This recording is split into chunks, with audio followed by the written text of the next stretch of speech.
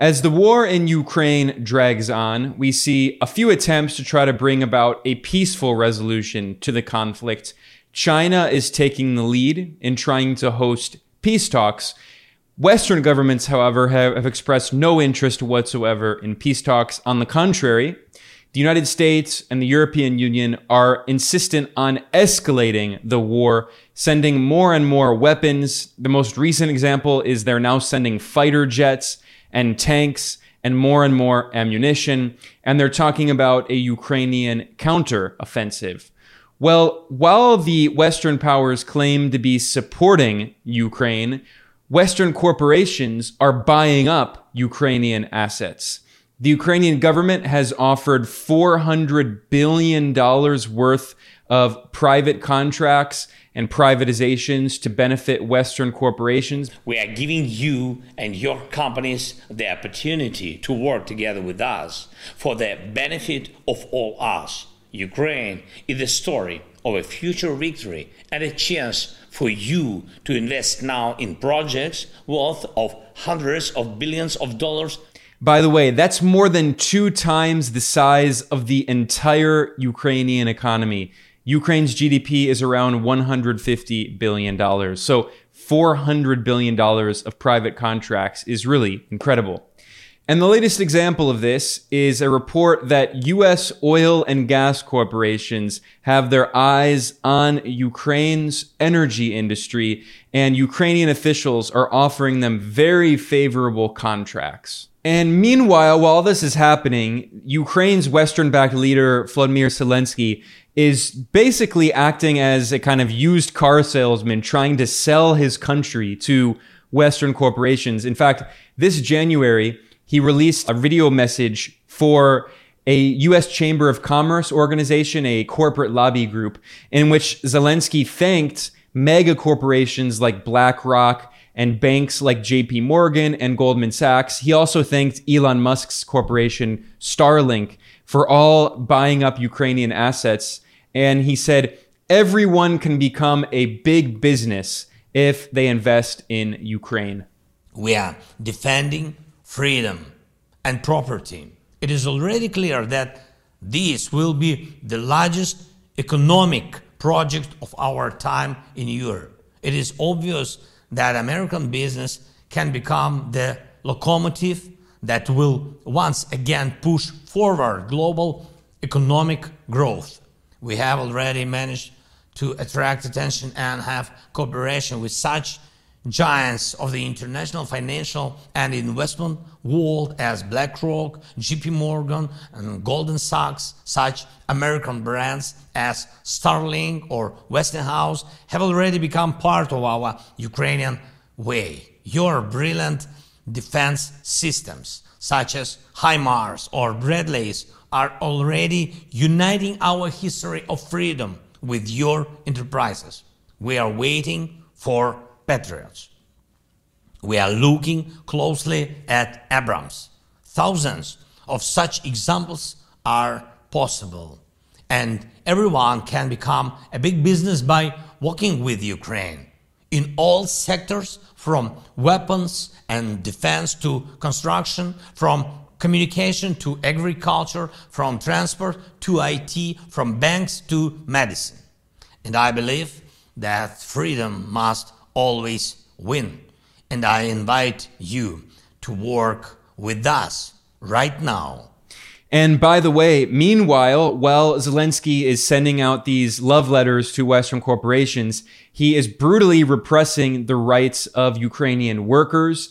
In fact, Ukraine has passed some of the most aggressive anti-worker legislation on earth, including legislation that makes it illegal for the vast majority of Ukrainian workers to form unions, suspending collective bargaining rights, and Ukrainian workers' wages have been going down. They have no protections. I mean, it really has become extremely difficult for Ukrainian workers who are suffering the most from this war and from all of these policies. And yet, of course, Western governments claim to be acting on behalf of the Ukrainian people.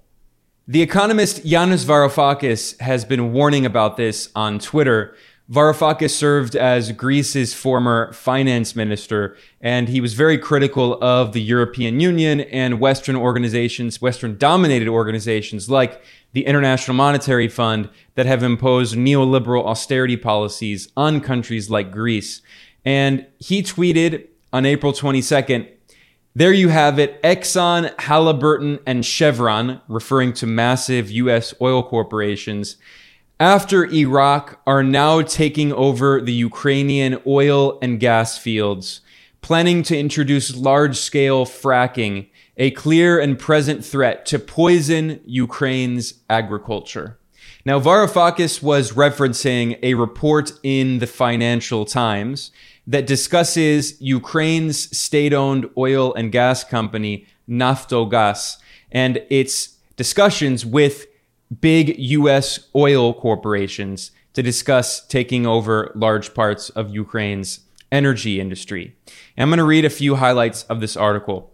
Ukraine's state energy company has held talks with ExxonMobil, Halliburton, and Chevron about projects in the war-torn country as Kiev looks to lure back foreign investment into its energy sector. That's a nice way of saying privatizing its energy sector and giving these very favorable contracts to Western corporations to exploit its natural resources. The article notes that Ukraine is trying to increase its natural gas production, and this is why Varoufakis mentioned fracking. Halliburton specifically is one of the world's leading corporations involved in fracking. Now, just in case people don't know, fracking, which is officially known as hydraulic fracturing, is a very environmentally destructive process in which companies that are looking for gas, they will drill a hole into the earth where they think there is gas located, and then they pump a highly pressurized liquid and they crack the shale rock that allows gas to flow back up out of the pipe. And this has often led to protests in areas surrounding fracking sites because it can often pollute the water supply and do other environmental damage. And in the United States, fracking has become very unpopular. So now these corporations are looking for other countries to do fracking in, like Ukraine, which the West claims to be an ally of. Now, going back to this report in the Financial Times, it notes that this expansion is part of the Western attempt to replace Russia's energy supplies, its oil and gas exports to Europe, and instead try to increase production in Ukraine. Now, Ukraine is not a very significant producer of oil and gas, but in collaboration with these U.S. corporations, it is trying to expand its production and, of course, enriching themselves in the process. Now, the CEO of Ukraine's state-owned energy company, Naftogaz, is named Alexei Chernyshov, and he has been meeting in Washington with these U.S. corporations like Halliburton and ExxonMobil. And he said, "We are working on insurance mechanisms to protect their equity." Now, when he says equity, that is a very important term because what he's referring to is ownership. He's acknowledging the fact that these U.S. oil corporations and gas corporations are going to have an ownership stake in Ukraine's oil and gas industry. And I'm going to come back to that thought in a second. Now, in his trip in Washington, Chernyshov, the head of Ukraine's state energy company, met with White House officials, Congress members, and senators from both parties as part of a trip to get more political support for U.S. investment in Ukraine's energy sector. When they say U.S. investment, they mean corporations getting ownership stakes, because we're talking about equity here. Now, if you go down later in the Financial Times report, it acknowledges what he means when he talks about equity. Chernyshov refers to these U.S. oil and gas corporations and says, quote, "We will welcome them. We can do joint production on gas together, a PSA agreement, production sharing agreement. They can have a license and produce by themselves. We will welcome it." What is this? What is a PSA agreement? Production sharing agreement is when a government that has control of natural resources signs a PSA with a private corporation and allows that corporation to exploit, for instance, its oil or gas, to drill and extract the oil and gas. And then in return, the company has all its expenses paid for, and then the government and the company share a particular part of the profit. And oftentimes, especially when it's a country like Ukraine that doesn't have much bargaining power, these are very favorable agreements, and oftentimes the company ends up pocketing the majority of the profit, and the government only gets a small percentage of the profit. So basically, it's a way for governments to sell off the natural resources that should collectively belong to the entire population, and instead, these private companies owned by private shareholders, which are largely in the United States, profit, and the Ukrainian people end up losing their natural resource and getting only a very small percentage of the profits.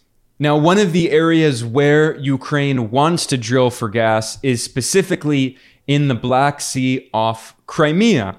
And Crimea is part of the Russian Federation. In 2014, after the US organized a coup in Ukraine that overthrew its geopolitically neutral, democratically elected government and installed a pro-Western regime, Russia annexed Crimea. There was a democratic referendum. More than 90% of people in Crimea wanted to join Russia. But Ukraine is still insistent, claiming that it's going to take back Crimea, which is never going to happen. I mean, no serious person thinks it's going to happen.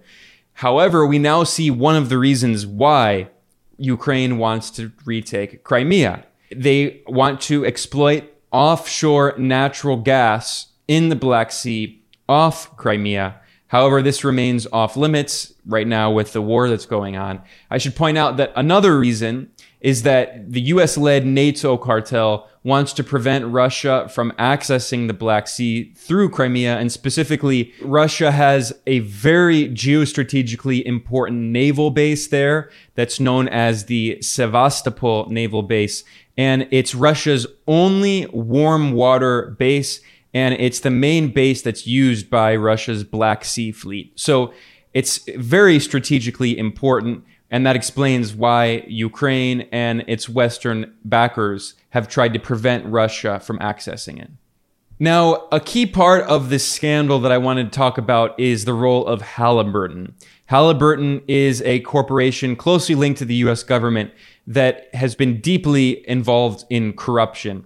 And this Financial Times report notes that the Ukrainian state energy company, Naftogaz, hopes to sign a contract soon with Halliburton that would help to increase production of natural gas.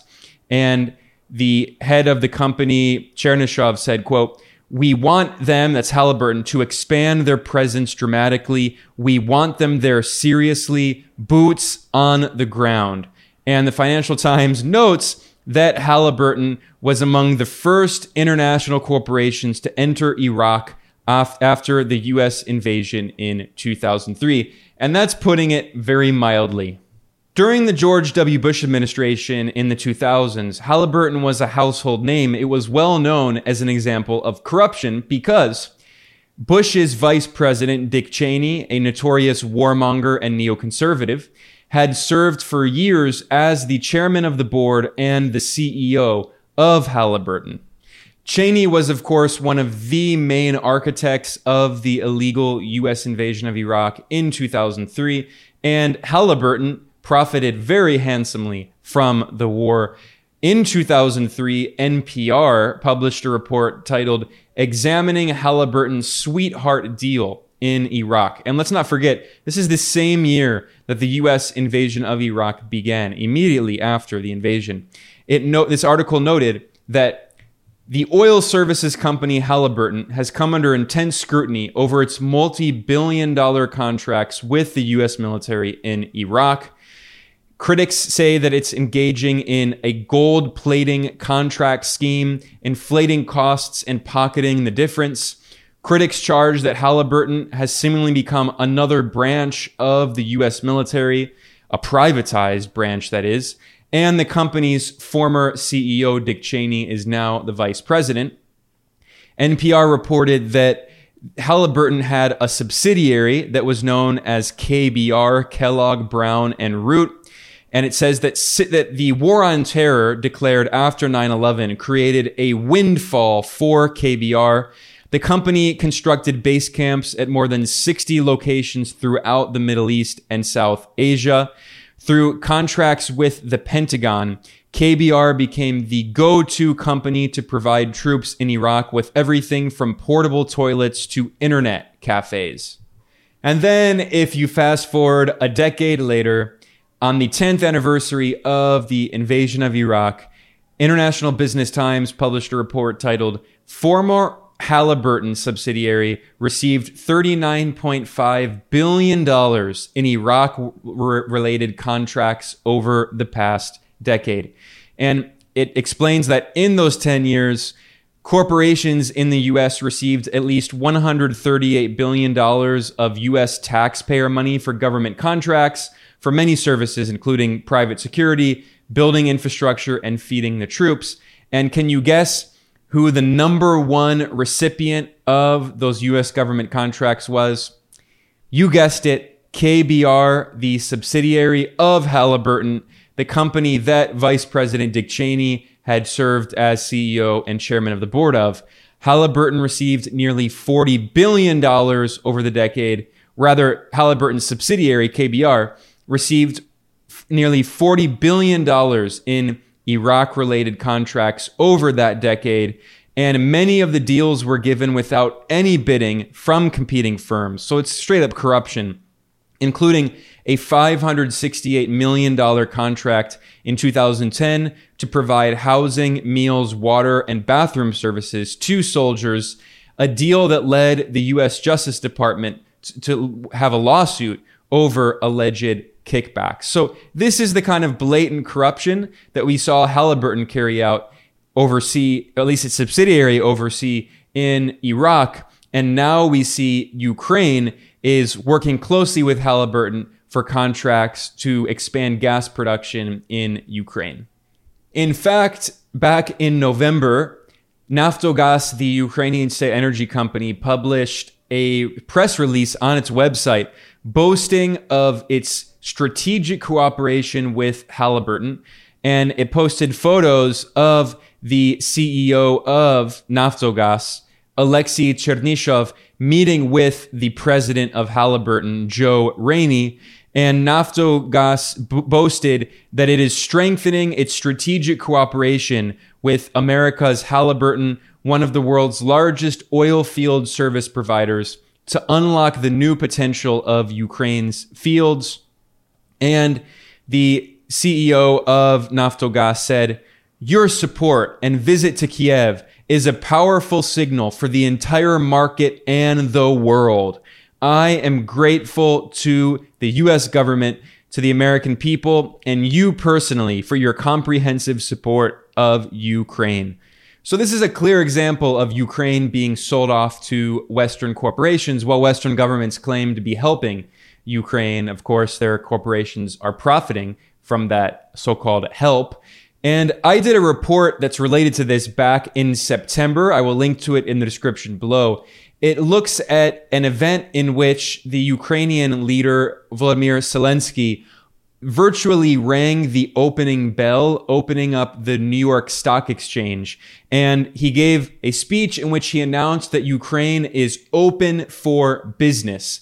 And Ukraine is offering $400 billion in contracts for public-private partnerships and privatizations and private contracts to Western corporations, selling off Ukraine's assets.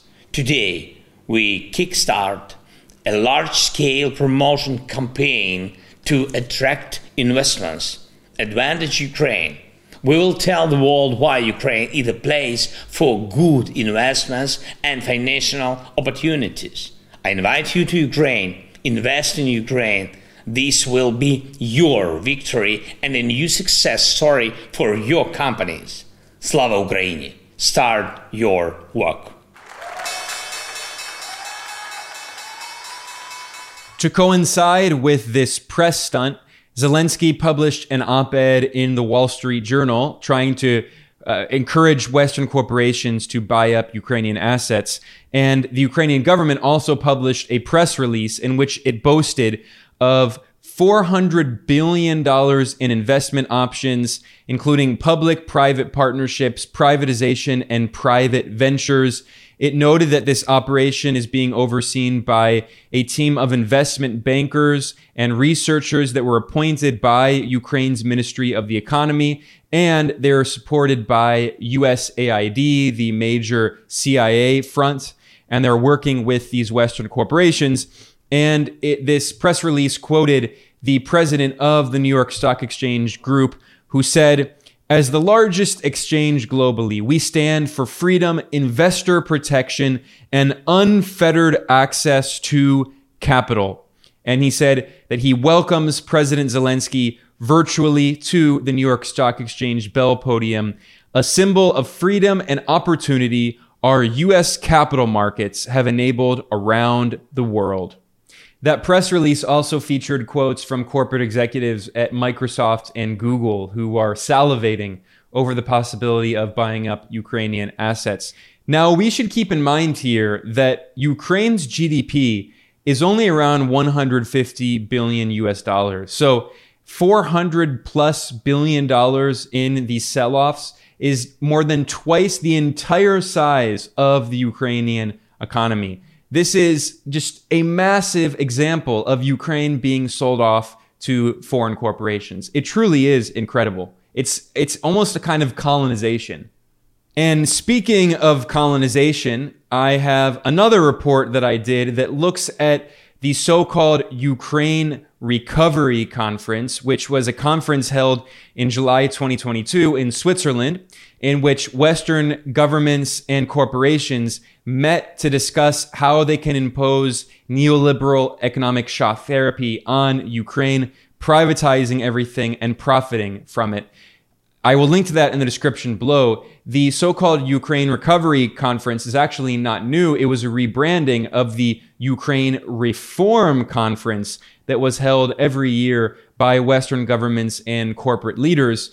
And they discussed ways to profit from Ukraine after the 2014 coup that overthrew Ukraine's democratically elected, geopolitically neutral government and installed a pro-Western regime that was led at that time by the billionaire oligarch Petro Poroshenko, who was very favorable to Western corporations.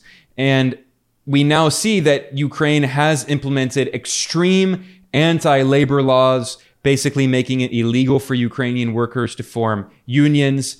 And Ukrainian workers are really suffering while Western corporations are profiting.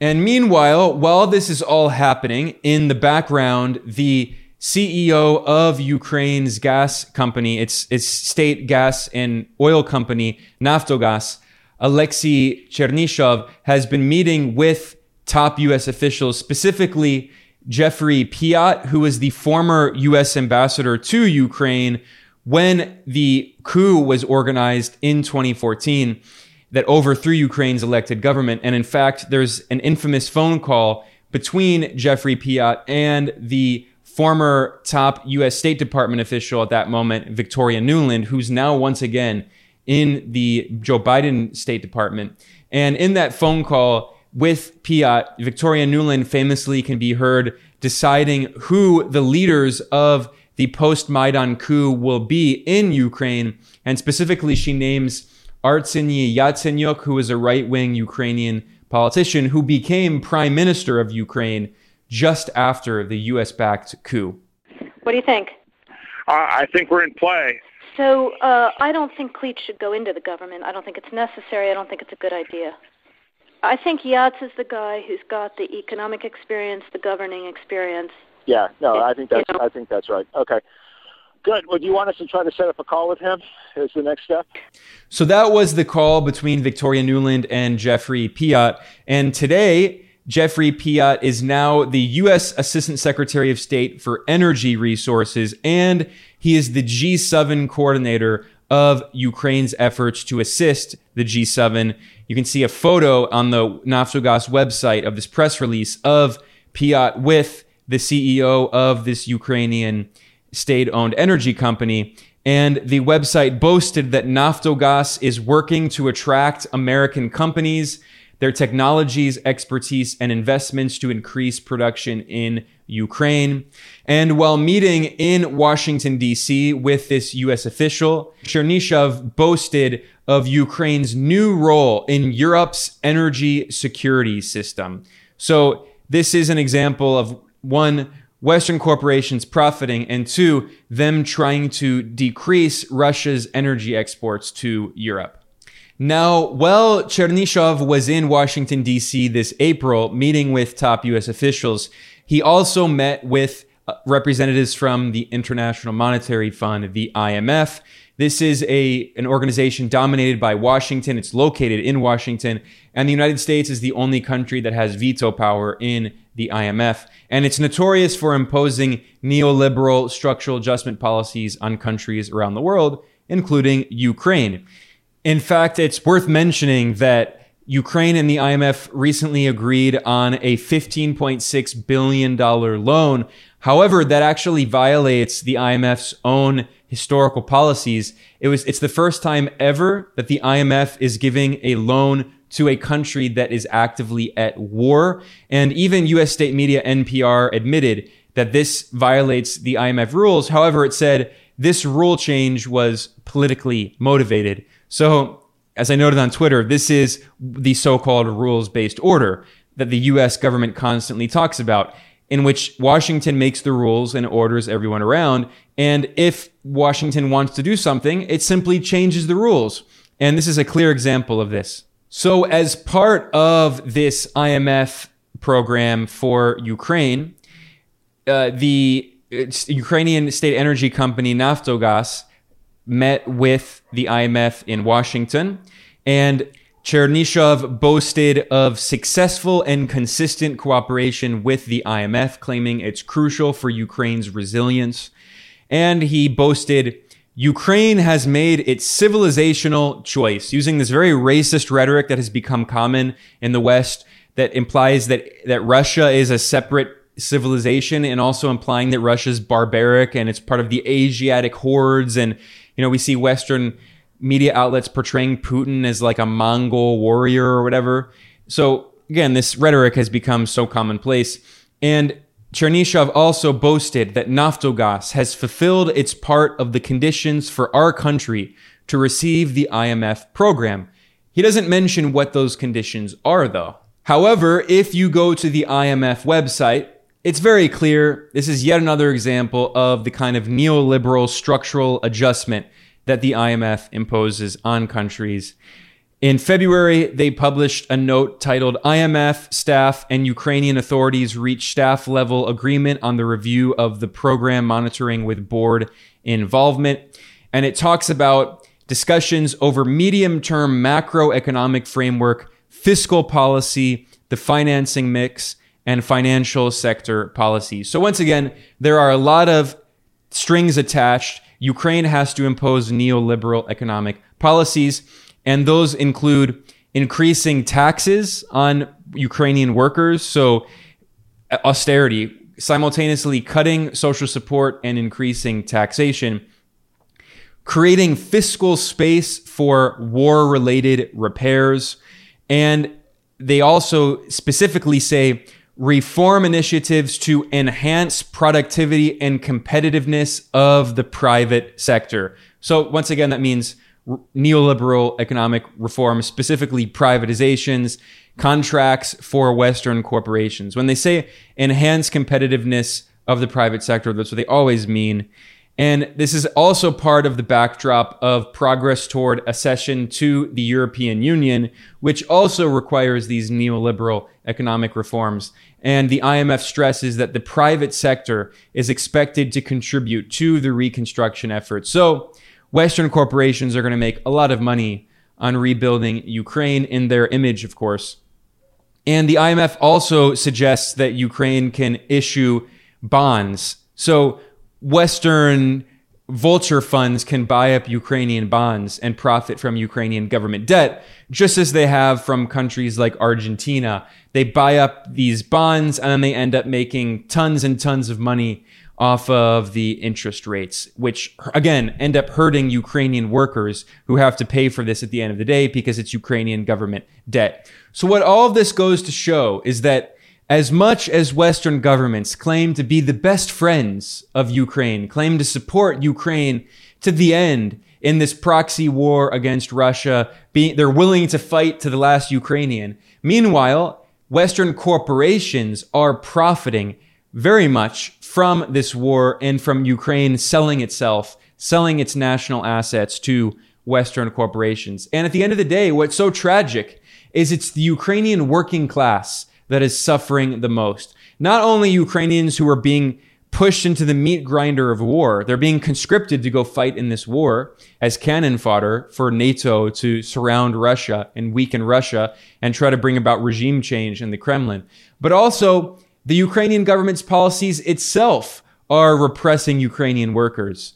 I said it again earlier, I need to stress that Ukraine under Zelensky has imposed some of the most aggressive anti-labor legislation on earth that makes it illegal for the vast majority of Ukrainian workers to try to form a union. They have no collective bargaining rights. They basically have no rights. So they're the ones who are suffering while Western corporations are profiting. It's very cynical, but this is how Western capitalist countries, they treat their so-called allies and friends. As Henry Kissinger, the infamous US imperial strategist, said, to be an enemy of the United States is dangerous, but to be a friend of the United States is fatal. With that, I'm going to conclude here. I'm Ben Norton, the editor-in-chief of Geopolitical Economy Report. If you want to support the work that we do here, please consider going to geopoliticaleconomy.com/support. And there are several ways to donate. Or you can go to patreon.com/geopoliticaleconomy and become a patron. We rely entirely on small donations from our listeners and viewers. We have no institutional support, no big donors. And by the way, if you're watching on YouTube, please subscribe. If you're listening on a podcast platform, please subscribe to help promote our reporting in the algorithm. I want to thank everyone. We'll be back soon with more original reporting and analysis. See you all next time.